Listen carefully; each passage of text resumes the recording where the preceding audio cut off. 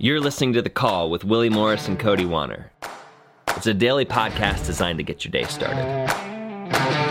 Like, the way that I keep it going is I keep on working. Yeah.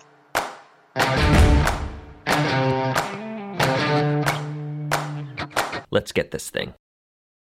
I'm sitting out front on the front porch of my house in Virginia, and there's like a large animal that was like creeping down the driveway, and it scared me. So I'm sitting outside. Oh man, no! Yeah. I'm glad that. What was the animal? Like a deer? I don't know. I think it was a bobcat, dude. No way, man! Did you go inside? No. Definitely not. I'm just No. Yeah, I'm just gonna sit out here and hopefully it doesn't come back up this way and attack me. But Well, if it does, at least we'll be recording it. That's what I have to say. 100%, dude. Content, man. Here's the question, Willie. I know that this is not the way we normally start the podcast, but we just got the call ended on us for some weird reason. Now a bobcat's trying to attack Willie. We're just going to dive right into it. All right, let's dive right into it. I might attack. How do you keep? Don't attack the bobcat, man. Worst case scenario, get back inside. How do you keep the energy going? Tell me. How do I keep the energy going? Yeah, I've been down in Nashville for a couple days, making content, multiple different brands. You just got to keep it rolling, from day to day to day. I want to know how you keep it going. Yeah, dude, for sure. So I think there's two things, right? Sometimes, at least for me, if I know there's going to be a really long month or a long period of time, I just kind of prep myself for it.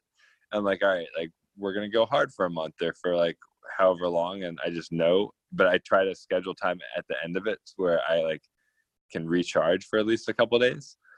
And then I just go as hard as I can through that period. And then while I'm in that period, I try to take any time that I have downtime, I just try to rest. So if I'm in an Uber and I don't have time to make a phone call or something, or if I'm on a quick flight, I'll just try to get a quick nap in, on the way to the airport or whatever else. So I just try to make efficient use of all my time as far as resting and kind of getting that time I need so that I don't get too burnt out during it.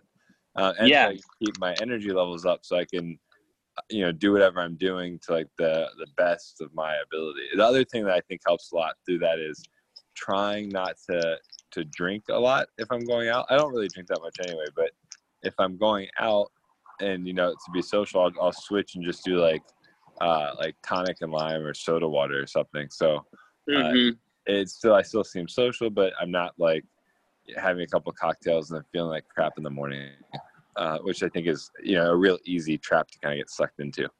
Mm-hmm. And then also trying to maintain anything that you do in a normal day at your house, trying to keep those things. So if we talked about this a little bit, 0 days. So even if I don't get a full workout in, at least trying to crank out some push-ups or some squats or something, right? Even, trying to still do my Duolingo Italian stuff, still trying to do those things. Something.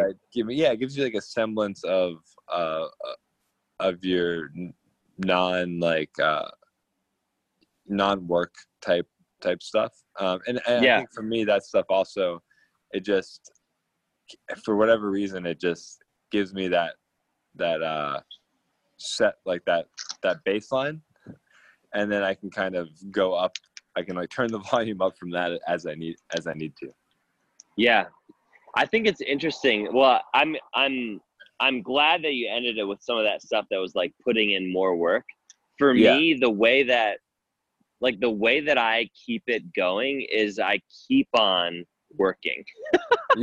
So when I'm, when I want a trip like this or something where there needs to be a lot of content that needs to get created or a lot of work that needs to get done, I just keep going, and kind of keep going back to the grindstone of all right, what do I need to get done now? What do I need to get done now? And that sort of constant work So it's the idea of, you know, all my life people said life is a marathon, like, you know, kind of pace yourself. And then at one point someone said to me, I know a lot of people say life is a marathon, but I actually consider life a series of sprints. Yes. And exactly. so I'm with you on that. very similar to what you said. Like, it's a sprint. Like, maybe it's a sprint week, maybe it's a sprint couple days, maybe it's a sprint month, but you know, bottom line, this is a sprint time. So just sprint as hard as you can and kind of like lean into that, you know, like lean into the idea that you have an excuse to just keep on working. And yeah, that's how I've handled it in the past and right now. And I think too, I mean, I'm 100% with you on that. I'm not a marathon runner by any means. Even in the very literal sense, I'm much more a sprinter than a distance runner. Yeah.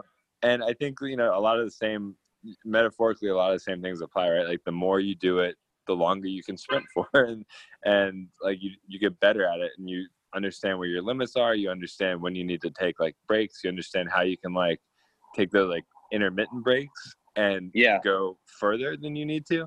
Like, when I first started vlogging, just for fun, I kept like a kind of a spreadsheet of how much I was sleeping.